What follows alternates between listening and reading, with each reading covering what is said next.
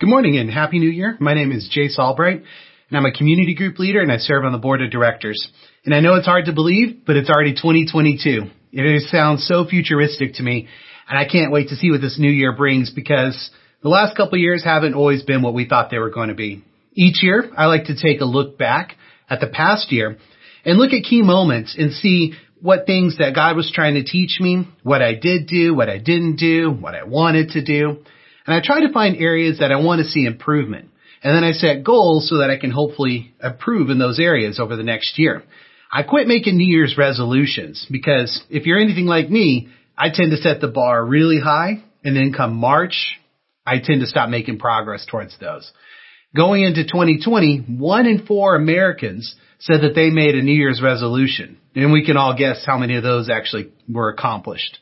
So at the start of a new year, we often look forward at what we want, and we start to hope for things. And we start to hope that maybe this year I'll get in shape, or maybe I'll get that car, that video game I really wanted, or maybe I hope that the lockdowns will end, or I hope this pandemic will be over, or I hope that I won't have pain anymore, or I hope that my loved one won't be sick anymore, or I hope I get that job that I applied for, or I get into the college I really want to. There's a lot of hope. But the problem with statements like these is that it's often the world's way of hope. And that's not the same thing as biblical hope. 1 Peter 3:15 tells us, "But in your heart set apart Christ as Lord. Always be prepared to give an answer to everyone who asks you to give the reason for the hope that you have. But do this with gentleness and respect." The hope we see here in this verse is not the same thing as the world's hope. If we're supposed to be prepared to give the reason for the hope that we have to ask ourselves, is this the same hope that we see in the Bible, or is it the world's hope? There is a difference in what the world defines as hope and biblical hope. The hope of the world is more akin to optimism. It's choosing to see in any situation how circumstances could work out for the best. Merriam-Webster defines hope as to want something to happen or be true and think that it could happen or be true. It's desire. It's wishful thinking. It's wanting something to happen or be true, but it's founded in desire, not in fact. Biblical hope is not focused on circumstance. In fact, hopeful people of the Bible often recognize there is no evidence that things will get better, but they chose hope anyway. Recently, I had a great opportunity to live this verse out. A few weeks ago, I lost the job I had for over 10 years. I was informed on a Tuesday afternoon via a very impersonal email that my religious exemption for the vaccine mandate was denied. There were other people in my department with religious exemptions who were approved, but for some reason I was the only one who was denied. And this actually came as a shock to everyone. There was no explanation, no reasoning, just a letter of denial and a time frame to my termination. I received a lot of support from patients and from my coworkers and from family and friends during that time, many who were really upset about how everything unfolded. Some patients cried. Some said they were going to call or write letters to complain.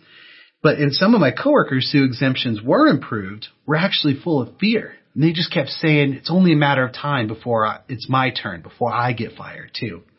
Many I talked to were angry, and I could have very easily joined in their anger. So why shouldn't I be angry? I've been a faithful employee for over a decade. Why was I the one singled out to lose my job? Or how could they fire me right before Christmas? Or I could have very easily given into fear. How will I provide for my family? How am I going to pay my bills? How long will it be before I find another job? Am I going to have to work 2 or 3 jobs just to make ends meet? But even though there were people at work who were angry or shocked or sad, I was actually full of peace. I had hope for what was to come and had many opportunities to give the reason for the hope that I had for the future with others in my final days, especially those coworkers whose exemptions were approved when mine wasn't. The thing is that biblical hope isn't wishing things will work out how we want them to, but it's rather putting your faith in God. One of the Hebrew words we translate into hope or waiting is kavah. This is an active form of waiting with anticipation.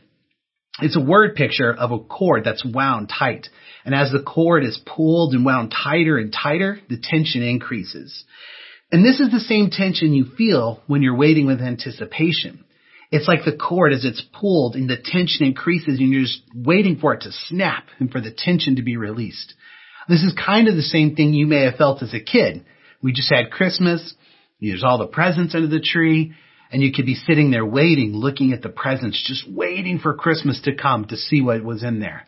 Or it might be how a dog might feel when he's waiting on his master to come home, sitting by the door and just waiting, hearing a car pull up in the driveway and the door close and the dog's just ready for the door to open. This is all waiting, that tension you feel when you're waiting with anticipation. Hope is putting your faith in God, waiting with anticipation on Him while you continue to do your part and move forward with what you know to be right before God. Losing your job is not the only kind of trouble we face in life. There's injury, there's illness, there's financial hardship, conflict with your friends and family. Our life is full of hard times, but as we try to live life God's way, He promises to use our trouble for good, and He builds our hope. God does not let trouble go to waste. Romans 5:3-5 tells us that not only that, but we rejoice in our sufferings, knowing that suffering produces endurance, and endurance produces character, and character produces hope.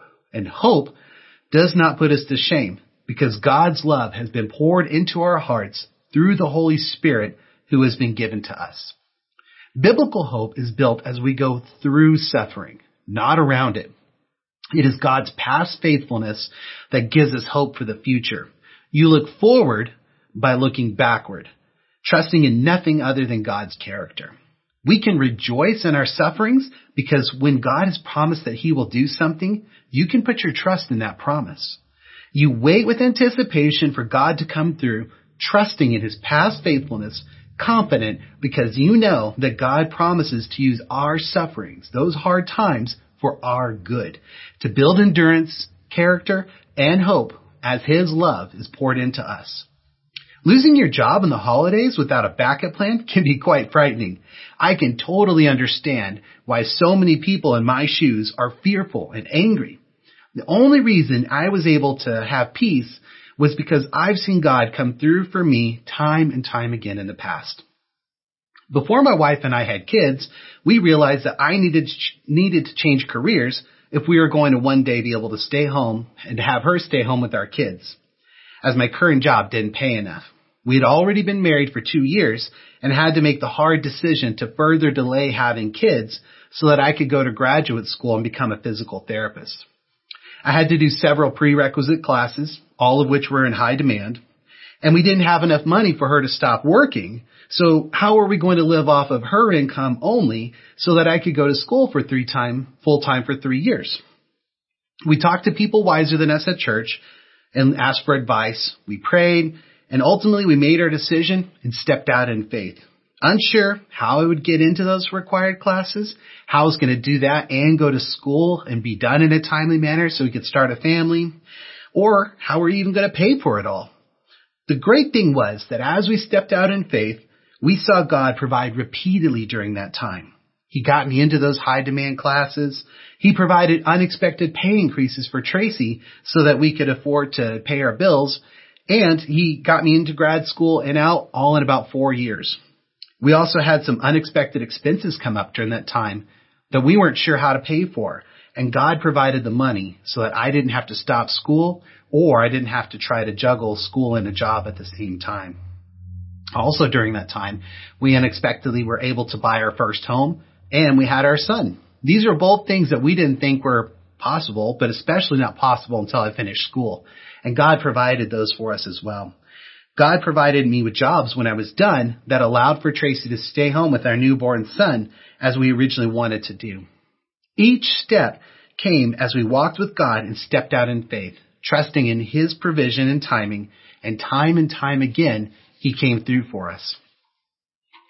Biblical hope isn't focused on getting what we want. 1 Peter 1:13 says, "Therefore, with minds that are alert and fully sober, set your hope on the grace to be brought to you when Jesus Christ is revealed at His coming."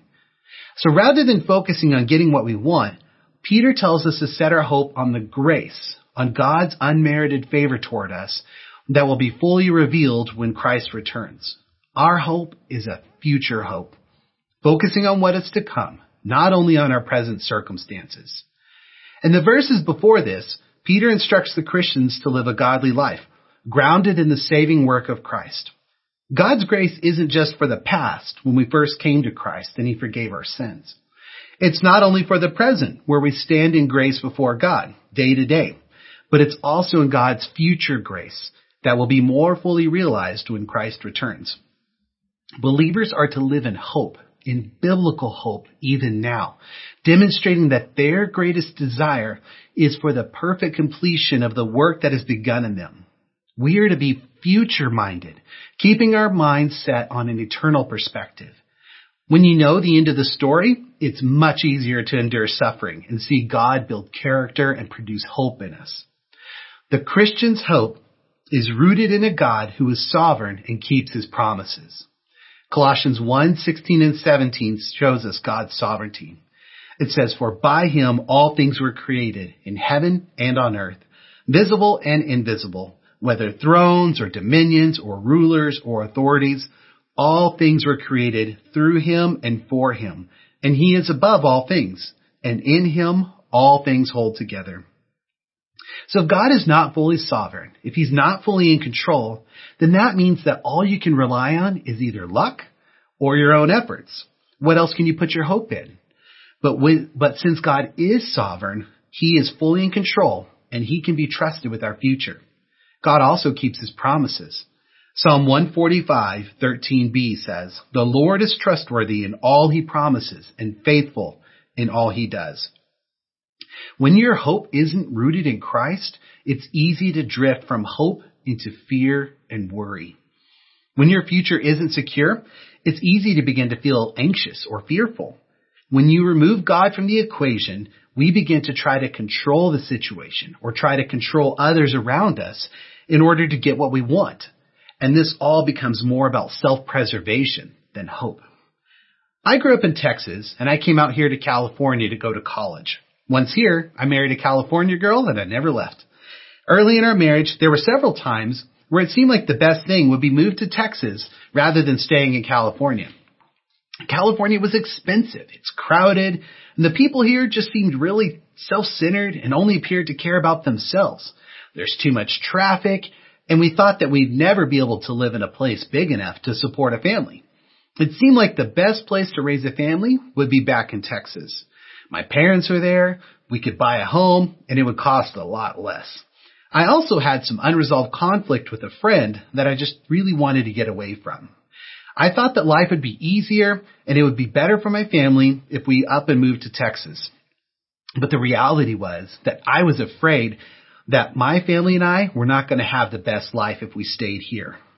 I was trying to push what I wanted without considering what was right before God. As I talked to wise leaders and friends, they helped me see that it wasn't God who was calling me to Texas, but really, I was afraid and I was trying to secure and get what I wanted and avoid the struggles and the tensions all here in California. I was advised to stay put until God called me somewhere else. I was told to put my hope in God and trust Him with my future plans. So rather than securing it with my own strength and my own power, put my hope in God and trust Him to come through. Well, I heeded the advice of my leaders and my friends, and I just plugged into Church in the Valley. And through that, God brought so much blessing to me and my family through the body of Christ as we stuck around that I couldn't have imagined how good it could be. They helped me see that many of the things that frustrate me about living here, the perceived arrogance, the anger, the busyness, the stress, all those things that bothered me were really outward signs of what was going on in people's hearts. They need what I have. And if they could experience a type of community like I have that loves and encourages me and helps me through these hard times, and they're by my side, and if they could see how to live life God's way, their marriages would be better, their relationships would be better with their parents, with their kids, with their bosses, their coworkers, their friends. All of these things are real when we plug into the body and we put our hope in God. I am so grateful I didn't act out of fear and leave Church in the Valley and leave California, but instead listened to my leaders and put my hope in Christ and to take care of my family as I stuck around and listened to God. And I've experienced so much blessing that I'm really grateful I didn't leave. When we become focused on ourselves, on our future, on our circumstances, our problems, we begin to turn inward and we stop connecting with those around us, with the church body, with the community. And this begins to lead to discouragement and isolation, which is a really dangerous place to be. Instead of experiencing peace, we feel fear. Instead of joy, we experience anxiety and depression. And this is where a lot of my coworkers were. They began to fear losing their jobs and their livelihoods, along with the future hopes that they had. Now, I don't know what was going on in their hearts, but if I had to guess, it didn't seem like their hope was set in God and in His faith and His sovereignty, but instead their hope was in their dreams and what they wanted to accomplish in the future. When we look back at 1 Peter 3:15, we're instructed to always be prepared to give an answer to everyone who asks us to give the reason for the hope that we have. So, how do you communicate the hope that you have with people who don't believe in Christ? Philippians 4:4-7 tells us, "Rejoice in the Lord always. I will say it again, rejoice. Let your gentleness be evident to all. The Lord is near. Do not be anxious about anything, but in every situation, by prayer and petition, with thanksgiving, present your requests to God. And the peace of God, which transcends all understanding, will guard your hearts and your minds in Christ Jesus." The Philippian church was undergoing some troubles with disunity, with false teachers, and persecution. They were no stranger to trouble. Here Paul is telling them to rejoice. How is it possible to rejoice when there's conflict and trouble? We are able to rejoice in times of trouble because the Lord is near. When you're able to put your hope in God, who keeps His promises, who is sovereign, you can experience peace, not worry and not fear. When I got that email that I only had a few days left of work, my heart sunk. I knew it was a possibility, but I didn't know it would actually happen. People kept saying, "Oh, it won't happen. It won't happen." Well, it happened. But I really wasn't worried or afraid. As we have trusted God and tried to do what was right before Him, He has shown Tracy time and time again that He has our back. There have been many times over the years where I would feel overwhelmed and begin to feel worried or anxious. Work has been stressful, or I didn't have enough money to pay the bills at some time, or I had conflict in a relationship, or I got injured and was in pain. If you know me, I get hurt a lot. And at some point, someone shared this passage with me and encouraged me to pray it back to God. And since then, I have prayed Philippians 4:6-7 back to God many, many times, asking Him to take that worry and anxiousness from me and give me peace. As I have turned those tough situations over to Him and put my hope in Him and His provision, He has taken my worry and He's given me that peace. So when I got that email that I only had 5 days left of work, first thing I did was I stopped and I prayed and I asked God to help me not to worry. Over the next few days, as I closed out that 10+ year journey, I felt a lot of sadness about saying goodbye to some coworkers who had turned into brothers and very dear friends of mine. But at the same time, I experienced this deep peace that I truly had a hard time expressing. I had no worry and no fear about the next steps, even though I had no plans and no job lined up at all. How was it that I could lose my job right before Christmas and not only not be worried, but actually have peace and joy? It's because God is sovereign, He keeps His promises, and He is near. It's about remembering God's past faithfulness to my wife and I that gave me hope for the future. One of the promises I held on to, since God keeps His promises, was Romans 8:28. And we know that for those who love God, all things work together for good, for those who are called according to His purpose. We can trust God to do good for us, even through hard or unjust situations. Losing my job in December absolutely could have derailed me. But I had peace because I knew that God would turn this bad situation into a good one. Why? Because He's done it before. Even though I didn't have any other job prospects lined up, I wasn't afraid because I knew that my provision was not from my job. My provision comes from God, and He's going to provide in a different way than He's done for the past decade. I had no fear about that. He would do it. I also knew that God would meet all of our needs. Romans 8:32 tells us, since he did not spare even his own son, but gave him up for us all, won't he also give us everything else? If the Father has already given us his ultimate gift, how can we think that he won't give us even the smaller needs that we need? He's already met our greatest need. He's freed us from slavery to sin and from death, from guilt and from shame, and given us hope. So we can surely trust God to meet our day-to-day needs. Within a week of losing my job, I had friends reach out to people they knew who then contacted me and asked me to apply for jobs. By the end of that week, I had 5 interviews and 4 job offers. I really did not expect I was going to have to choose. I was overwhelmed at God's kindness. God showed me that as I sought to do what was right before him and put my hope in him, that he would meet my needs. He gave me a peace that I really fully couldn't understand. He met my needs, and he turned this bad situation into a good one. My hope wasn't in my job or in my savings or in my circumstances. My hope was in my Father who wants good for those who love him. I chose to hope because of God's past faithfulness, having endured trouble in the past, and knowing that he keeps his word and would turn the bad into good, even if I couldn't see how. I may have made it seem like this journey was an easy process, but each of the verses I've discussed today were ones that God used to help me get me through this period. There were periods of worry and fear and anger early on when this process first started. But what I've tried to communicate today is that the truths that God has taught me over the past couple of months are ones that you can put your hope in. I had to put my hope in God, trusting that in his promises found in Scripture, and then take the next step forward in faith. I had to wait on him with anticipation as he came through. But what about the situations that aren't resolved? This situation's turned out great so far, there's no question. But not all situations turn out the way we want them to. Right now, I have family members with cancer who I'm praying for to be healed, and there's one who may not recover. I have an 11-year-old son with special needs who I still have never had a conversation with. I pray for him every day, and I ask God to please give him the ability to speak to me. It's one of the things I want most in this life is to speak to my son. And God may, and he may not. He may not heal my family. He may not heal my son so he can speak. You may be going through hard times or trouble, and you may ask God to take this trouble away, and he may not. But our hope, I don't know what God's plan is for my son or my family, but I still have hope for them. This hope is not optimism or wishful thinking, but it's in a sovereign, loving Father who keeps his promises.